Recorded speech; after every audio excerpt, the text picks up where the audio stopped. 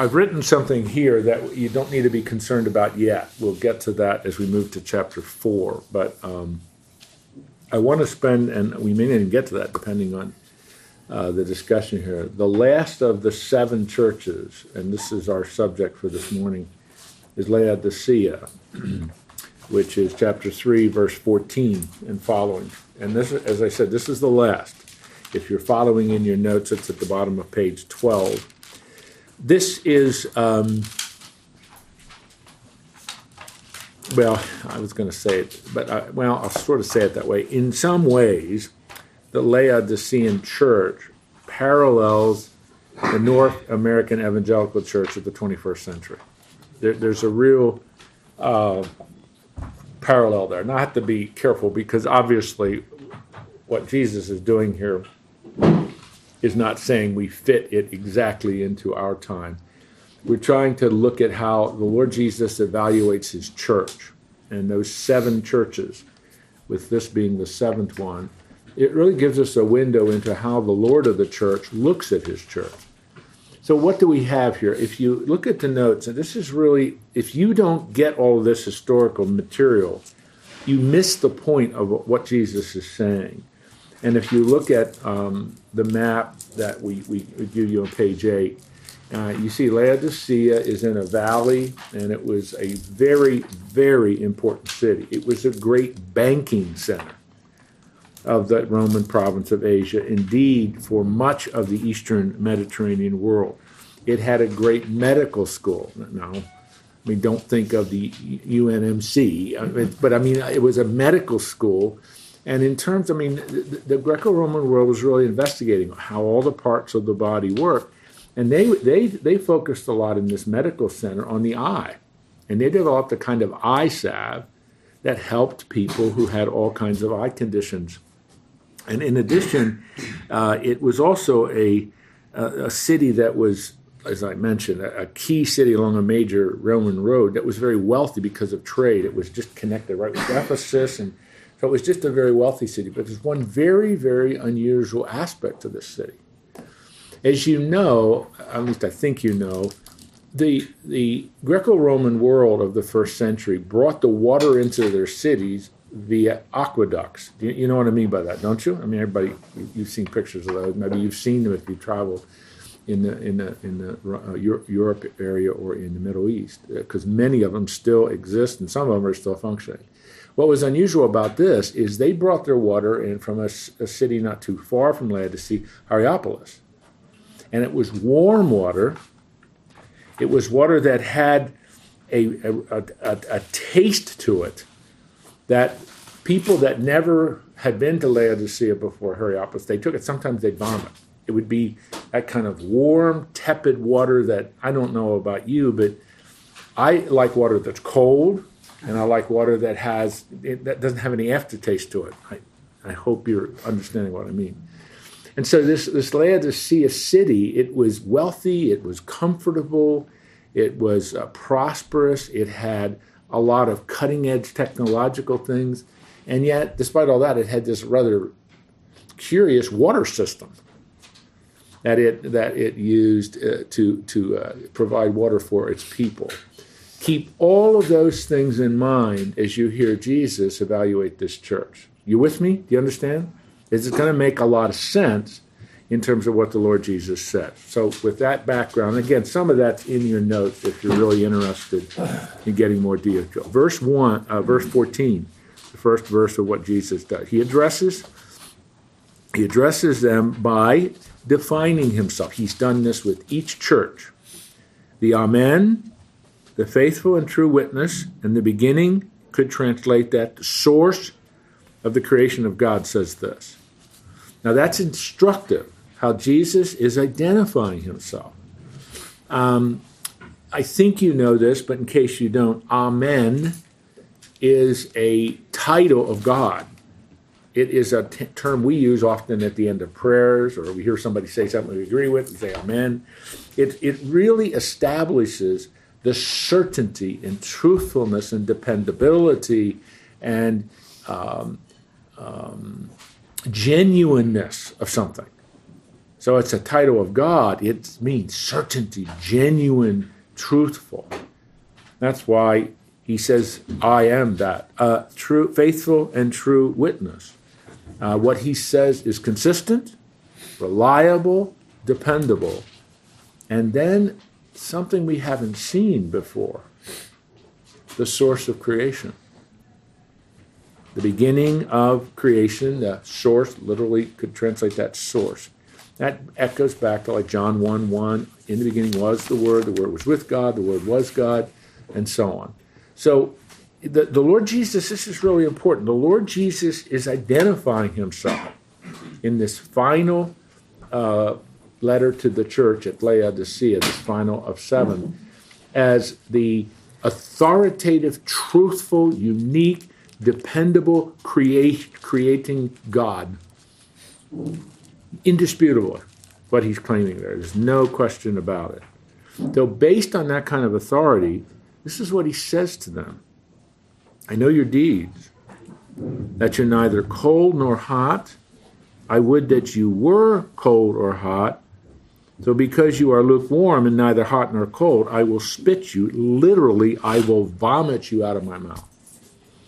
Now, think of what I just said about their water system. So when Jesus says it that way, he is in effect saying, you are so tepid and so putrid and so complacent and so apathetic and so inconsistent in what you do, because I know your deeds. I'm going to vomit you out of my mouth. Now that will be explained in verse 19. But let's think about this for just a little bit. When Jesus says you're neither hot nor cold, you're lukewarm, what does he really mean? Obviously, he isn't referring to the temperature of water there. He's using the analogy of their water system, but what does he mean they're neither hot nor cold? Worship is... Okay, their worship, okay. Indifferent. Indifferent, lukewarm can identify with or be synonymous with indifferent. Anything else? They're not making a difference. They're not standing out. Okay. Their presence as a church in Laodicea was having no effect. What does the Lord, think of Matthew 5, what does the Lord call us to be? His salt and his light. We could infer from the words of the Lord here that they were having no impact, salt or light. So what words might we use to describe this church? Would superficial fit?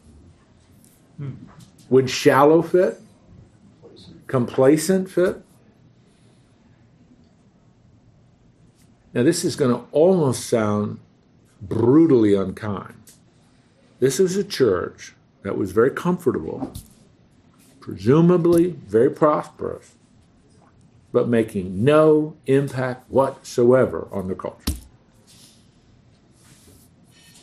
Would that be fair? Would that maybe fit? I mean, what Jesus is saying to them is, you're not making any impact, you're not making any difference. A lukewarm Christianity is an ineffectual, complacent, comfortable, apathetic, what other words can I use? Christianity. Yes, sir. What would you say now, we fast forward 2,000 years, we know Jesus Christ is Lord and Savior. By being a quiet Christian, how do you look at that? Is that being complacent? Somebody said, I'm not like that. I don't want to talk to my neighbors in regards about religion or what's your opinion as far as you? Well, let me address it from this perspective, which I just briefly alluded to at the very beginning of our class this morning. In some ways, you really could compare what the Lord is saying about Laodicea here with the North American evangelical church. Not the broad statement, but as compared to right now some other churches in other parts of the world, the North American Evangelical Church is not making the kind of impact that it once did. Now, there are a lot of reasons for that, but and those reasons are complicated. But I think what the Lord Jesus is asking us to do is not just look at everything around and all the things that are happening in culture, just look at you as the church. That's all Jesus is saying. Because this was a church, I mean, honestly, the church at Laodicea was like a church that would be in New York City or a church that's in Chicago. Very prosperous, very, I'm talking about the city, very prosperous, very wealthy, very modern, very comfortable. I mean, almost everything that can be provided is in these big urban areas. That's what Laodicea was like. So how does the church fit into that? Does the church have that same demeanor of complacency and prosperity and ineffectualness? Because in the church at Laodicea, what Jesus was upset about, and I think that is definitely what the metaphor of lukewarm means, you are making no impact whatsoever. But it doesn't specifically talk about impact here in these verses, does it? I mean, that's sort of what you're implying from this. I mean, it talks more about kind of their spiritual temperature, their faith, their kind of... But Jim, those two are inextricably linked, aren't they? But no, I agree with you. I mean, he wants them to look inward at themselves. But as they look inward at themselves, as Jesus also will briefly talk, the impact you're making outside is therefore nil. If you're spiritually, he doesn't say they're dead. He doesn't say they're spiritually dead. He says they're spiritually lukewarm. So if you're spiritually lukewarm, then the Great Commission doesn't mean anything to you. Helping needy people doesn't mean anything. You're so insular, and I think that's kind of the point. But you are right. He's not directly speaking about things outside their fellowship. So where I was going with Sure. that point then was, Sure. is his greater concern then about kind of the spiritual status of an individual? I mean, are you really excited about your faith, or is it by implication that you're not making an impact, or is it? So can you separate those? Yeah. What I'm reading of it Yeah. says he's just hurt by kind of their spiritual Lethargy and Yes. apathy, and Yes. no, Yes. and that's a good way to put it. Hurt by that, I think he is, and then because of that, they are having no impact in any. But you're right, and to some extent that might be true because of how he looks in verse 20, what Jesus says in verse 20, where he's really. We sometimes use verse 20 as a salvation verse. That's not how it's being used here. It's a verse about renewing fellowship. That's really what it is. So it is a very personal thing for the Lord Jesus. And although he doesn't directly say that, I think your word is a legitimate inference. He's hurt by this. He wants them to be hot. Can I use that? He wants them to be hot in their faith. And they're not cold, dead, like the Sardis church was. This is a church that's just lukewarm, That's right. So it's the kind of thing that I think can often characterize. Again, I'm not saying everybody, but can often characterize the North American Evangelical Church. We compartmentalize things. We go to church, but that real deep love for Jesus is sort of missing. John, your hand is up. He says you're neither hot nor cold. I wish you'd be one or the other. I thought that was an interesting statement. I mean, he'd like him to be hot, certainly, Absolutely. but why cold? I mean, unless he'd rather just have him dead and So I was a little puzzled about that. Not that it's a big deal or anything, but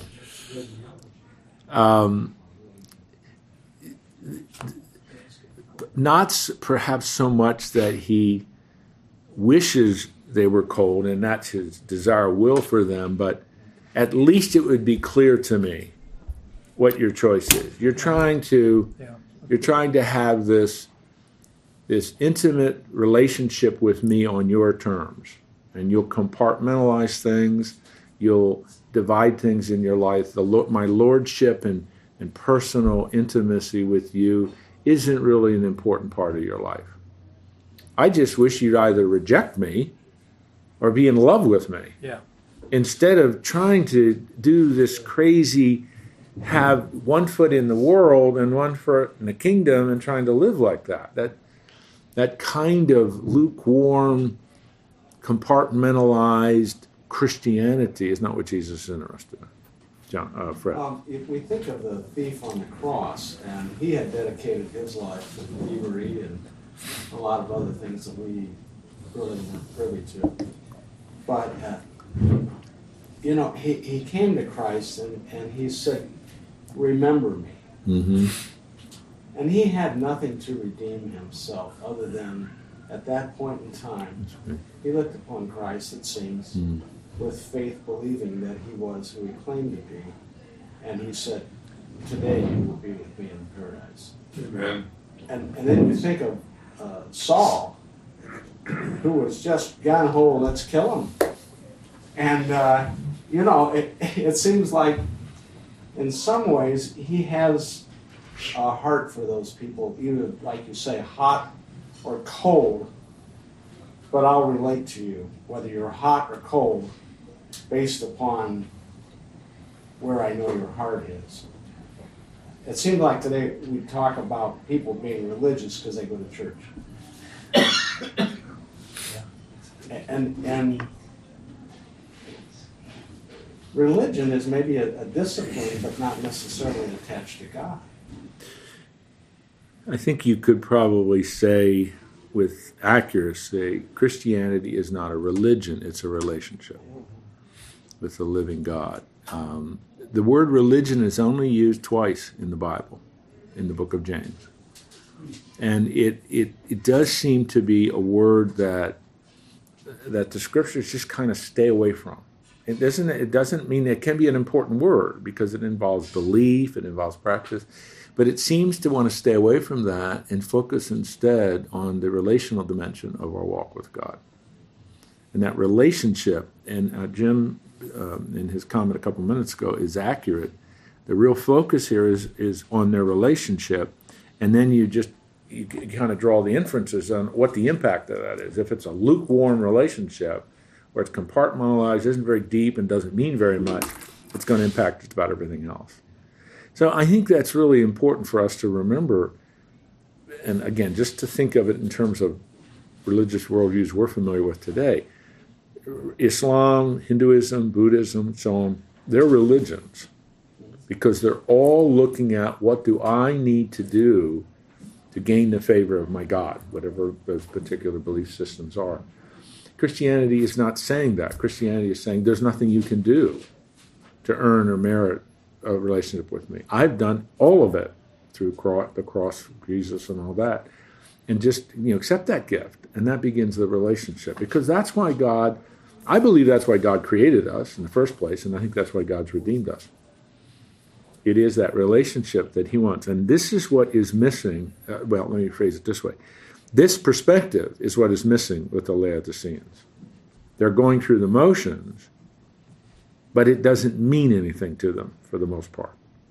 That intimacy and vitality and vibrancy presumably is missing. Because if there's intimacy and vibrancy, etc., that's hot. If there's an outright rejection, I don't want to eat, that's cold. But they're got 1 foot here and 1 foot here, and they're trying to straddle everything. And I'm making some of that up, but I think it's legitimate to think of that. I think 4 hands went up. So Rob in the back. Thank you. There's an old saw that says the true opposite of love is not hate, it's indifference. That is what I think the Lord is getting at here, that indifference, that complacency, etc. Okay. Richard? So what you're saying actually is they're not growing. Oh, absolutely. Yeah. They're not growing. No, That's what the Lord was getting upset about. Well, yes, but it's more than that, though. Even going back a step, before you can even begin to grow, you have to understand the intimacy of the relationship that I'm desiring. And it's just an indifference to that on the part of the Lord. Woody and then Tom? Yeah, I just really like this verse 19 and 20. We're getting there. It's like, he's saying, first he's kind of reading them a riot act and telling them they're messing up, and then he's saying, but I love you. That's right. And if I didn't, I wouldn't try to discipline you That's or right. correct you. That's right. And then he invites them, so be earnest and repent. Yeah. Yeah. Here I am, I stand at the door and knock. If anyone hears my voice or opens the door, I will come in and eat with him and he with me. So that's his relationship. That's right. Invitation, he that he's wants. saying, I'm not firing you. We're still, I still love you. That's right. But you're doing wrong. That's right. You're not doing enough. Yeah. Renew the relationship. Renew the relationship with me. Tom? Just a question. I know we're on our 7. We've gone through all these 7 churches and different things, and I know you can't lose your salvation. I know that too. But would you say some of these churches maybe are in false pretense to the really the relationship with Christ? I mean, are you not saying that in any of these? He's making he's saying different things about different ones. 2 he didn't. But because I think of when the verses say, broad is the way of destruction, narrow is the gate to heaven, then I see some of these things that's going on and all these. I just try to going through that in my mind as I'm looking at these passages. I'm not trying to point fingers at them saying, oh, they're not saved, because they're not, you're not supposed to be lukewarm or, he wants you hot, or he doesn't want you cold, So I was just going through these. I just keep thinking about all that stuff, so. Well, the bottom line is he still loves us. Yeah, I know he does. And the door is always open. Yeah. And I think that's what he's telling all these churches. That's the way I'm getting it. Yeah. And I do think it is instructive at the end of each one of these 7 churches, like we see in verse 22, he who has an ear, let him hear what the Spirit says to the churches. Mm-hmm. I think we are to always understand that Jesus is addressing believers. Hear what the Spirit has to say. A person who doesn't know Christ and doesn't have the Holy Spirit speaking to them will have no effect. You know what I mean? Mm-hmm. And so Jesus, it seems to me it's helpful for us to keep remembering that. And you see it in verse 21. He keeps using the word overcomer. And overcomer is 1 John 5:4. The overcomer is the one who has put his faith in Christ. You see what I'm saying? So because he keeps using these consistent labels, terms is a better word, it keeps driving us back. These are believers. And Tom, at any individual's point in their life or at any church's point in its life, I'm talking about an organic group of believers gathered together, you're going to see all these, you're going to see people with these characteristics. And you're going to see churches that have been founded and that are growing or not growing. And Jesus is just saying, you are not where I want you to be. Now start changing, start making, and what he's correct. I think the message is this is Jesus' church. And Jesus' church, he loves. He died for that church. And so his goal is to have a church that is in love with him, Ephesians, deeply in love with him, not indifferent, Laodicea, but hot, and making an impact. Because if his church is not being and doing what he wants it to do, the gospel's not getting out. The Great Commission will not be fulfilled. And it's all those things are linked together. But I know what you're saying, Tom, but I think we have to keep coming back. He is talking to his church. He's not talking to the world here. He's talking to his church. And the church is just a messy thing. It's a thing that, I worked in the church all my life. It's just frustrating and people, and you want to throw them against the wall. You want to bang them over the head. It's just those things because they just, don't you understand what the Lord Jesus wants you to do here? And yet you look at, I think, just an individual believer or a body, you look at where they were 10 years ago and look at where they are today. Yeah. They're still growing. It's inch by inch. Swindoll has a book, one step forward, 2 steps backward. 1 step forward, 2, but you still are making progress, one over time. It's just, And I just think Jesus is here, and that's how I love to preach this. Jesus is here evaluating his church and saying hard things to his church. And in some cases, like Philadelphia, he's just praising them and very positive things about Ephesus, but there's something that's really missing. And here is a church that its indifference, you can just tell, is driving the Lord crazy. I don't know if I could say that of God. I maybe shouldn't say it that way, but you know what I mean. All right, good questions. I think good questions and comments, because some of them are comments. Look at verse 17. You say, I'm rich and have become wealthy. Why would they say that? Well, because of the nature of Laodicea in the church. But from Jesus' perspective, you have need of nothing, but you do not know that you're wretched and miserable and poor and blind and naked. I think we can say this, their prosperity has helped lull them into this indifference, thinking, we're pretty good. Man, we're moving along here. We got a really big building and all the good things and so on. We're blessed. Jesus, and Jesus is saying, from my perspective, is you're wretched, miserable, poor, blind, and naked. Spiritually speaking. That's right. Spiritually speaking. And so the Lord, I love verse 18 and 19 and 20. Jesus takes, and I wrote this in the notes, Jesus takes on the role here of like a merchant. And he comes into the town and comes into the churches at Laodicea and said, I advise you to buy this from me.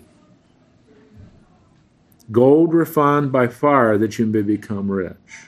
White garments, that you may clothe yourselves in, that the shame of your nakedness may be revealed, and the eye salve to anoint your eyes, that you may see. Now, every one of those has to be understood metaphorically. I mean, it's not like Jesus is saying, okay, buy your salvation. That's not what he's talking. He's saying, I am the Lord of the church. You have to understand your spiritual poverty and need for dependence on me. Jesus says in Matthew, the first of the Beatitudes, Matthew 5:4, blessed are the poor in spirit. The person that's blessed is recognizing their spiritual poverty and need for utter dependence on me. Understand that I offer you the white garments, the sanctifying, cleansing righteousness that clothes you and covers you in spiritual nakedness and spiritual shame. Your indifference and complacency is shameful. I'll take care of that. And that your eye, he uses this chromatid, which they produced in that little medical school, which was an eye salve. Jesus said, I have a better eye salve. I'll give it to you so your eyes may. What does that mean? Your spiritual eyes may open. Did you ever sing in your church, open my eyes, Lord? Did you ever sing that? That's a great little, I often have them sing it before I preach, because I want people to have their spiritual eyes open to understand what God's Spirit is saying to them through his word. And that's what Jesus is saying. Let me open your eyes. You've got a crust of indifference over your eyes. Let me get rid of that with the salve. You see, understand what he's doing with these metaphors? As Woody so correctly said, he's not giving up on this church. He loves this church. And he's offering what they indifferently, complacently don't even realize they need, which is a renewed, in-depth love relationship with him. And in verse 19 he says, if you don't, I'm going to discipline you. I'm going to reprove you. That takes you back to Hebrews chapter 12. The Lord disciplines and reproves those whom he loves. It's the image of the Heavenly Father. father always disciplines and reproves his children to get them back on the track. And then Woody read this, so I won't read it again. But verse 20 is not an invitation of salvation. We sometimes, that's really not correct. This is an invitation for fellowship. This is Jesus, let's renew it. Renew your fellowship with me. It's almost incredible. Here's Jesus outside the door of the church. Will you let me in? It's like, so it doesn't have anything to do with, it's renew the fellowship. And the image is of dining. The word there in Greek is the main meal of the day. And fellowship in the ancient world was we still sort of do that today. Real close fellowship is have a meal together. You invite somebody over to your house for a meal or breakfast. I mean, there's something about that. That's what Jesus is saying. Let's dine. Let's fellowship. Let's restore what we once had. It's been said so many times. If you're not as close to God as you used to be, guess who moved? So that's what Jesus is in effect saying. And then he just promises them again. This is why I believe he is writing to believers. He who overcomes, 1 John 5:4, the overcomer is the one who's put his faith in Christ. I'll grant you to sit down with me on my throne. Now I also overcame and sat down with the Father on his throne. Again, that promise, that reward to rule and reign with Christ. And then the statement, he was here, let him hear, and so on. So those three things, that I am going to reprove you if you do not change. Restore your fellowship with me. And don't forget, I am promising you a reward. Now that, we'll get into some of that if you want to, but he's not given up, but yet he's speaking very harshly to them, to waken them out of their indifference and complacency. So anyway, there's more we could say about it, but it's a great message to the church, and I think it's perhaps a really appropriate message and reminder to the North American Evangelical Church that what the Lord wants to see is not indifference or complacency. Well, Jim, we pointed out a problem here. There's no solution. What are the key elements that you think Christ would have us do today as a church in America? Just like 3 or 4 major items that would rekindle our spirit. Well, I think one thing that I have noticed it with my students in the last 10, 15 years. I've noticed it in a lot of the churches I've been in the last 15 years or so, and I've noticed it even in a lot of the work with individuals that I've done over these last years. Fred, I think there is a tendency as a part of this indifference to I use that word, compartmentalize our lives. In other words, that we go to church, and 11 o'clock on a Sunday morning is the most important morning for me. But what happens then really doesn't have much to do with the rest of my life. I think that's really upsetting to Jesus. Yeah.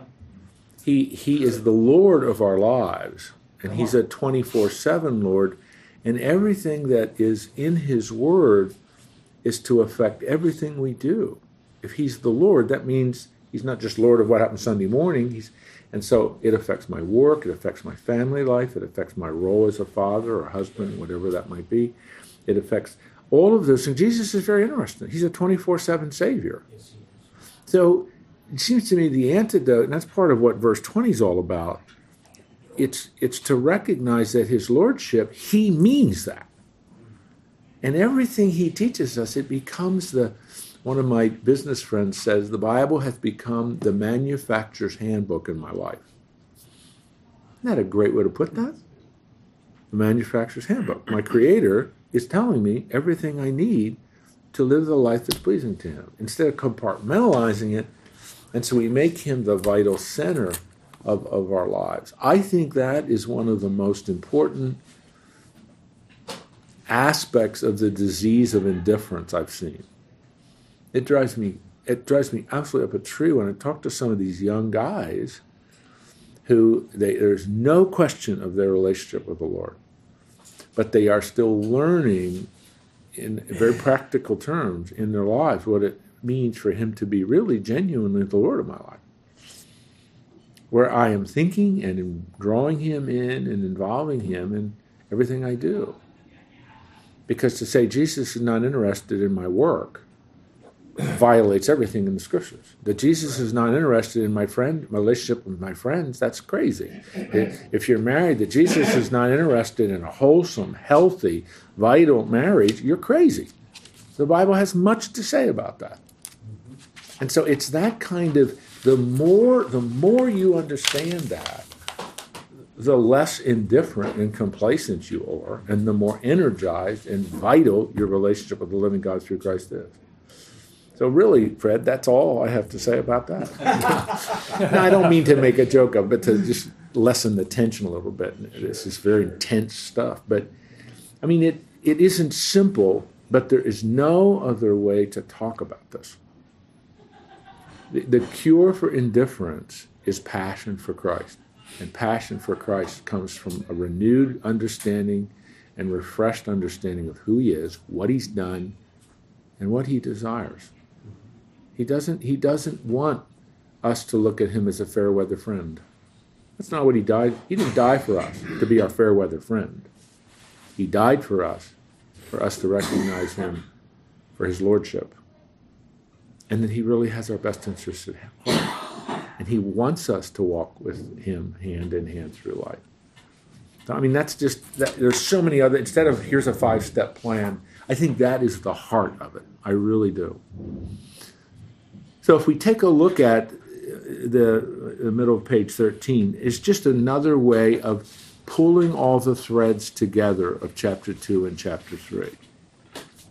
From the Lord of the church's perspective, from the one who founded the church and wants to grow the church, what does a revived, spiritually alive, dynamic church look like?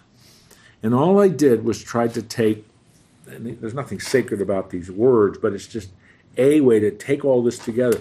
A church, and remember, church is people.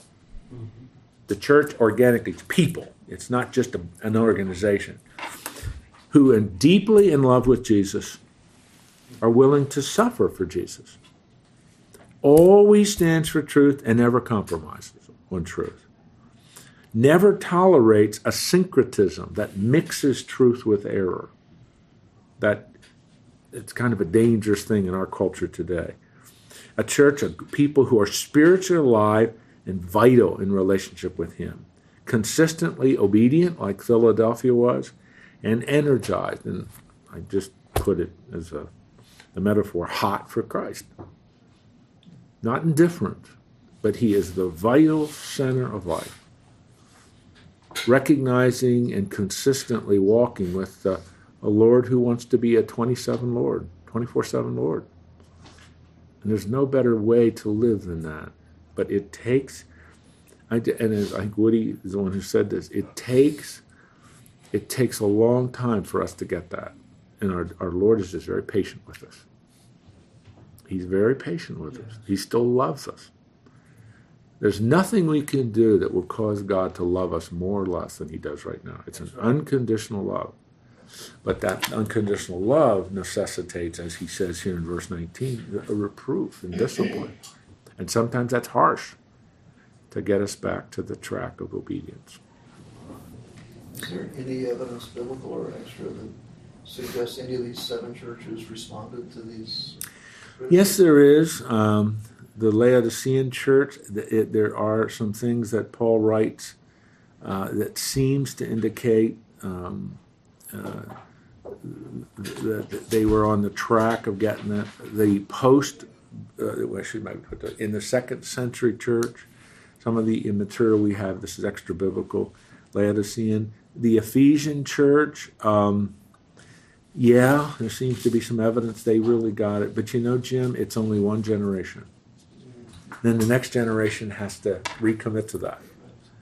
And that one of the tragedies is all of those 7 churches would be lost to Islam in not too many centuries, and would go out of existence as independent church, separate churches. Now, many of them fled those areas and so on, but yeah.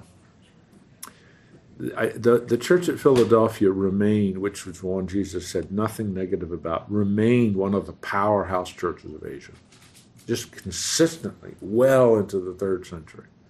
It was a remarkable church. So what the Lord said about it are very positive things, as you know, that continued. They remained that solid. Ephesus had another peak, and then they drop off again. It would be very sad by the time you get to the 300s. All right. Are we done with the 7 churches?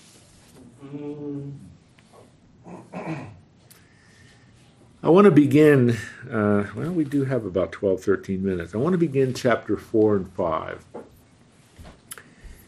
Chapter 4 and chapter 5, I hope you can get the wonderful thrust of these chapters, because John is taken into the throne room of heaven.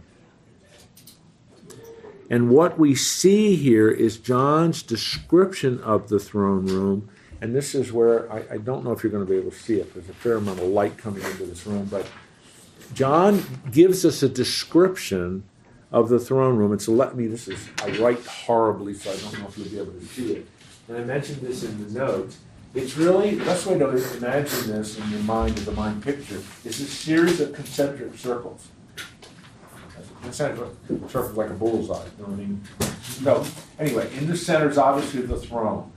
And from chapters 4 and 5, it's God the Father. At the right hand of the Father is the Son. And then flowing out of the throne are the 7 spirits, which Isaiah chapter 11 tells us is the Holy Spirit. So in the throne, you see God. Then immediately around the throne, so I just drew this as a second concentric circle, are the 4 least mysterious, difficult to understand 4 living creatures who guard and trumpet the holiness of God. Then the next circle, the 24 elders, and we'll see them described. They keep coming up throughout the book. They keep coming up. And they're worshiping and adoring. Then the last, and it's just an untold number, a host, myriad, the words that are used in that book of Revelation, of angels and saints, the saints, those who've been redeemed, and so on. So what you see, and this is what's really interesting, because the Roman emperors, at the heights of the Caesar cult, wanted to set up the worship of them in a series of concentric circles. Those closest to him in power, they were the first circle. They worshipped him, bowed down. Then the Roman legion officers, they bowed down and worshiped. And then the governors of the provinces, they bowed down and worshiped. And everybody else. So it's like, and that's how they looked at Rome, like concentric circles. And so, as it does throughout the book of Revelation, the real source of power and adoration and worship is what is going on in heaven, at the throne of God. And so if you kind of, and I know this isn't very neat, but if you keep this kind of image in your mind as we read chapter 4 and into chapter 5, you get, I think, the correct picture of how we're to see this and understand this. So with that in mind, I want you to just let me read and just follow, and I'll make comments about this. After these, I'm in verse 1 of chapter 4 now. After these things I looked, and behold, a door standing open to heaven. First voice which I heard, now notice the simile, like the sound of a trumpet speaking with me, said, "Come up here, and I will show you what must take place after these things." That takes us back to chapter 1, verse 19. I want to show you what was, what is, and what is to come. So now it's the focus on the future. So the book, the rest of the book is going to be on the future, but we're introduced to the future by going into the throne room of God. And by the time we're done with chapter 5, it begs this question: when will this come to the rebellious planet? When does this come to earth?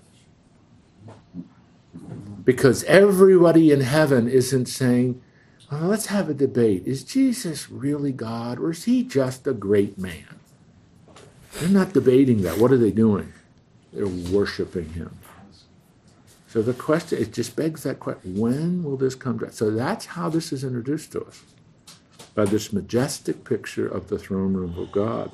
Immediately, verse 2, I was in the Spirit, and behold, a throne was standing in heaven, and one sitting on the throne. So God, through the Holy Spirit, supernaturally transports John to heaven. You follow me? That's what that means.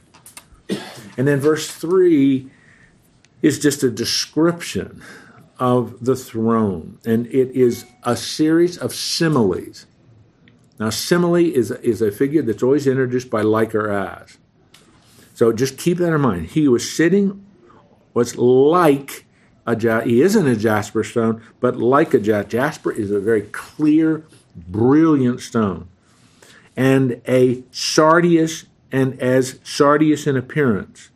And there was a rainbow around the throne, like an emerald in appearance. This resembles very much what Isaiah sees in Isaiah chapter 6, what you see in Exodus chapter 28, and what you see in the book of Ezekiel. What you see are just all of these similes trying to describe the magnificence of God's throne. Around the throne were 24 thrones, and upon the thrones I saw 24 elders sitting, clothed in white garments and golden crowns on their heads. And the word crown there is Stephanos. It's not diadem. The diadem is the crown of royalty. That's not the crown here.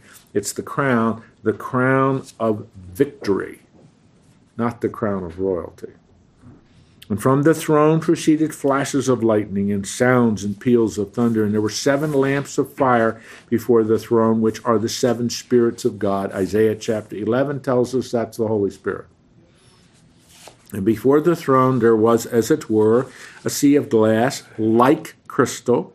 And in the center and around the throne, 4 living creatures full of eyes, 4 beyond. So if you look at the throne, 4 living creatures, 24 elders. That's how we're to put that together. Now, verse 7 is a description, and this is very difficult for us, but it's a description of these 4 living creatures. The first creature was like, notice the simile, lion. The second creature, like a calf. Some of your translations might have ox. Third creature had the face like that of a man, and the fourth creature was like a flying angel. And the 4 living creatures, each one of them having 6 wings, full of eyes around and within, day and night they do not cease to say, Holy, holy, holy is the Lord God the Almighty, who was, who is, and who is to come. So they are leading in praise and worship of God. These mysterious, hard to understand, hard to grasp 4 living creatures. These weird and bizarre descriptions of them, they are leading the heavenly host in worship. In your notes, and I think this is, we don't have time to get in this in-depth study, but in your notes, I refer on page 14, verse 6b through 8, the 4 living creatures should be linked to the seraphim that Isaiah sees in chapter 6, and the creatures that Ezekiel sees in chapter 1, the throne chariot of God. It's exactly the same description. So these creatures are the highest order of God's created beings that are involved in the worship and government of God. I commented the faces of the lion, ox, man, flying creature suggest the attributes of God: royal power, strength, spirituality, swiftness of action. Some suggest they refer to the Lord Jesus Christ. But I'm not sure we can be real positively confident there. But the point is they're leading the heavenly hosts in worship. And then if you look at verse 9, back now in the book of Revelation chapter 4, and when the living creatures give glory and honor and thanks to him who sits on the throne, to him who lives forever and ever, the 24 elders fall down before him who sits on the throne and worship him who lives forever and ever, and cast their crowns before the throne. So their crowns, many suggest these 24 elders are key leaders throughout the history of the church. I don't know how we should understand that, but it's interesting they present their crowns to the Lord, which leads some to suggest what? We will lay our crowns at the feet of Jesus as well. But because the ultimate in worship is everything that he has given us, we give back to him in worship and adoration. And then you have this remarkable praise him. It is the only one in the Bible that singularly focuses on God as creator. Many others in the Psalms and other mix creation and redemption together, but this singularly focuses on God as creator. Worthy art thou, our Lord and our God, to receive glory and honor and power, for thou didst create all things, and because of thy will they existed and were created. It is the celebration and adoration of God as creator and sustainer of all things. Now I want to, it's not a bunny trail, it's central to this. One of the major themes of the Bible that is often neglected is that God is the creator. In this day and age in which you and I live, we hear a great deal about Jesus Christ as the Redeemer, but he's also the creator. God is not only the Redeemer of lost humanity, God is the creator of all things. Why is that such an important doctrine? Because he's God. Because he's God. Why is it a doctrine that sometimes people don't particularly want to talk about? Because it establishes supremacy and our responsibility to bow down before him. If God is the creator and sustainer of all things, what does that mean for you and me? We're accountable to him. I mean, he has the right to hold us accountable.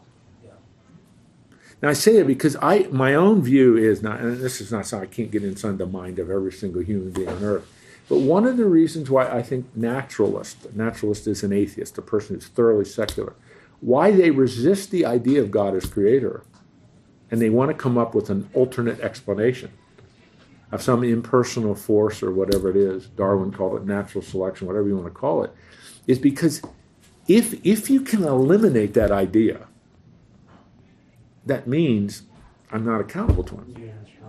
And I don't need to be concerned about him. No judgments. But the moment you establish that God is creator, there are a whole series of dominoes that necessarily start to fall. And that is why I think, and again, I mean, I don't know if I can prove that, but I think that's why that is one of the major pushbacks in the 21st century. Is that just this idea of God as creator? Oof. Like it's about God as the one who loves us and that, cares about us and all, but let's stay away from this idea of God as creator. Let's not really talk much about that one. And yet the Bible, I did a thing for my church. We have a men's training thing we do every Tuesday morning, and I'm doing a series with them. I'm just finishing that. But this last two, this week and the week before, was on God as creator. Why that is so important in the Bible. And honestly, as I was preparing, I was struck by how many times in the Bible that theme of God as creator, it's everywhere in the Bible. I mean, it's just everywhere. And I just, for my own study and my own personal growth, it was good for me to go through that preparation, to be reminded again how central that teaching is in the Bible. It's not just Genesis 1. It's everywhere in the Bible. Paul, I just was studying this for another class. In the book of Ephesians, Paul is in chapter 2, he's talking about all the great things Jesus did as a Redeemer, and he says, who also created all things. And I thought, that's right, he wouldn't have had to say that. He could just put a period after being our Redeemer. He said, and who created all things. Reminding us again that he is the creator, and his act of creation to create image bearers, humanity, who would walk with him in love and fellowship, choose instead rebellion, he wins them back through the program of redemption. and offers the gift of salvation. But I'm just saying, and so you have this unique right out of the chute, this praise him to God as he's the creator and sustainer of all things. That's important for us. Okay? Rob. What? You're demonstrating your aversion to politics very strongly here. I am?